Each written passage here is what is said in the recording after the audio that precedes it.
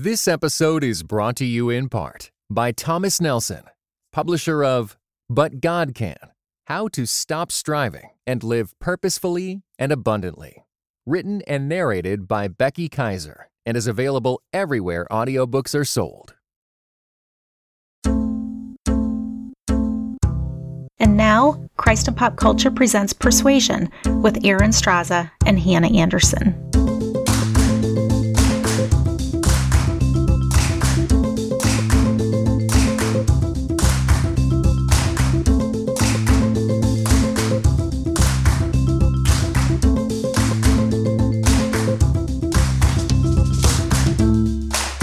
Hello, and welcome to Persuasion, a podcast where fine ladies, rational minds, and the best kind of company join to discuss all kinds of ideas and issues.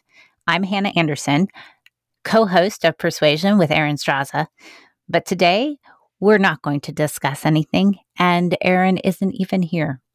Instead, we want to invite you to take a brief break from our Finding Common Ground series with us and enjoy an excerpt from my new book from Moody Publishers, Turning of Days: Lessons from Nature, Season, and Spirit. Here where I live in Southwest Virginia, spring is finally coming. But as you may know, spring is not something that you can trust until it's fully and completely here. And one of the first signs of spring are the buds on fruit trees. Buds that bring hope, but buds that could also shatter your hopes if the season does not come as expected. So today, in this brief space, I invite you to listen in to spring essay number 4. Hope deferred makes the heart sick, but a longing fulfilled is a tree of life. Proverbs 13:12. Nothing can make a gardener so nervous as an early bloom. This is how it happens. In late winter, the days lengthen and the temperatures rise. You see the crocuses first, and that's fine because you know that this hardy bulb can survive almost anything.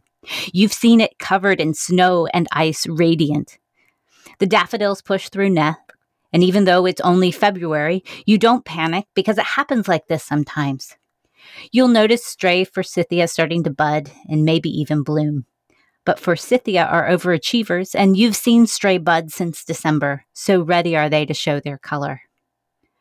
But then you see silver tips begin to form on the peach tree, and your heart stops. It's much too early. Maybe it was that warm spell a few weeks ago, or maybe the climate is changing like they say. You don't know because who can? But what you do know is that it's far too early for peach trees to bud.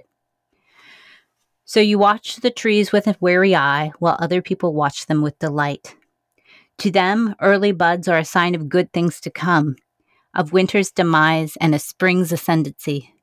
To them, these buds mean life and fruitfulness, festivals and celebrations. They're caught in the heady romance of it all, but they've never had their heart broken by a peach blossom encased in ice. They've never seen an Alberta clipper descend like a wolf on the fold, and the angel of death spread its wings on the blast. Let them have their joy. You've got your anxiety, because you know. You know that buds do not mean blooms any more than blooms mean fruit, any more than fruit means harvest. Instead, like anyone with your experience, you pace yourself, curb your enthusiasm, and keep desire in check. The weather holds, and over the next few weeks, the silver tip becomes green and grows to a half-inch green and then a tight cluster. A few days later, you see the first signs of pink. You watch as the sepals loosen and delicate petals open, gradually revealing stamen and pistil. Soon the branches are swathed in hundreds of thousands of delicate white blossoms, promising abundance. You hear the bees at work, collecting nectar and carrying pollen from tree to tree, butterflies and birds too. You sneeze when you walk underneath the branches, your nostrils filled with the fecundity of life. You can't help but see them, and you can't help but smell them. You even find yourself smiling as you turn the corner and drive toward home. So pretty are the peach trees lined up in a row, and for a moment you wonder if it's possible. Maybe these early blooms are a gift and not a temptation. But then you remember that you live in hardiness zone 7A as determined by the United States Department of Agriculture. And you remember that the last frost date isn't until mid-April. You remember the cold, hard fact that it snowed last May. So while you watch the blossoms, you also watch for cold fronts and unexpected dips and winds from the north. It all depends on the thermometer hung near the window with the white curtains. It might be fine if you were just a few degrees further south, but you're not, and you know danger lurks even after the petals begin to naturally drop off and the ovule begin to swell. And then, one night, it comes, just as you knew it would.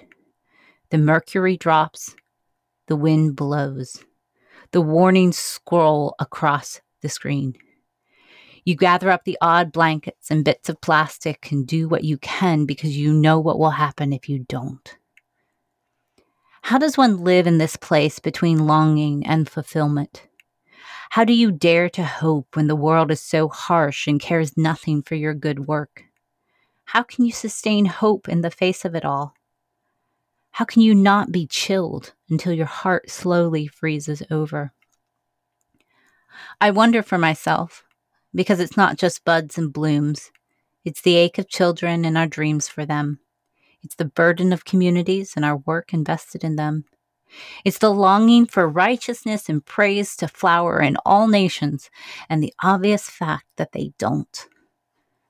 And if I'm honest, it's far too easy to become a cynic in the name of realism. Too easy to give up hope because this is the way it is and what will be, and the sooner you make peace with reality, the better. But then I think, if we were actually realists, we'd acknowledge that sometimes our justified fears don't materialize. If we were actually realists, we'd know that some years the blooms come and the killing frosts don't. We'd know that some nights you go to sleep in the certain knowledge that all is lost, only to awaken to trees that make it safely through. And we'd have to confess that some days, hope brings forth fruit as a tree of life, and the harvest is plentiful. It's not lost on me that the book of Genesis opens with a vision of a tree of life, and the book of Revelation closes with one, and that all of redemption is bookended by desperate hope. That even when cold death comes closing in, hope calls us to trust a God who is stronger still. This is the difference, I think, between a wary eye and a closed one that watches with caution and one that refuses to watch at all. This is the difference, I think, between hope that is deferred and hope that is lost. Because in the end, a heart that longs for fruitfulness is also a heart that will work for it. A heart that hopes for goodness will plant and prune and wait and pray. Such a heart is not blind to the realities of life. It just knows no other way to live. And so, understanding the stakes, such a heart stakes a claim anyway. Such a heart hopes in God. Thank you for joining us on this episode of Persuasion, an interlude. We'll be back soon with the rest of the Finding Common Good series and all our discussions about ideas and issues. Until then, you can join us online at Twitter at PersuasionCAPC, or if you're a member of the Christ and Pop Culture Members Forum, you can join us there for conversation on other ideas and issues. We will catch you next time.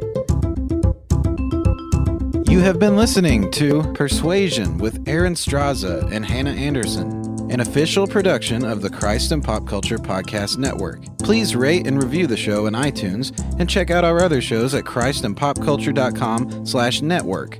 Theme music by Maiden Name.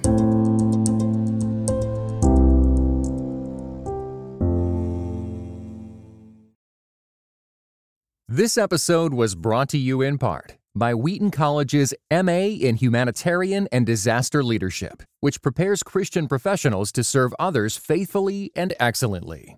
Called to help people facing disasters, human trafficking, poverty, or displacement as refugees? Visit wheaton.edu/HDL.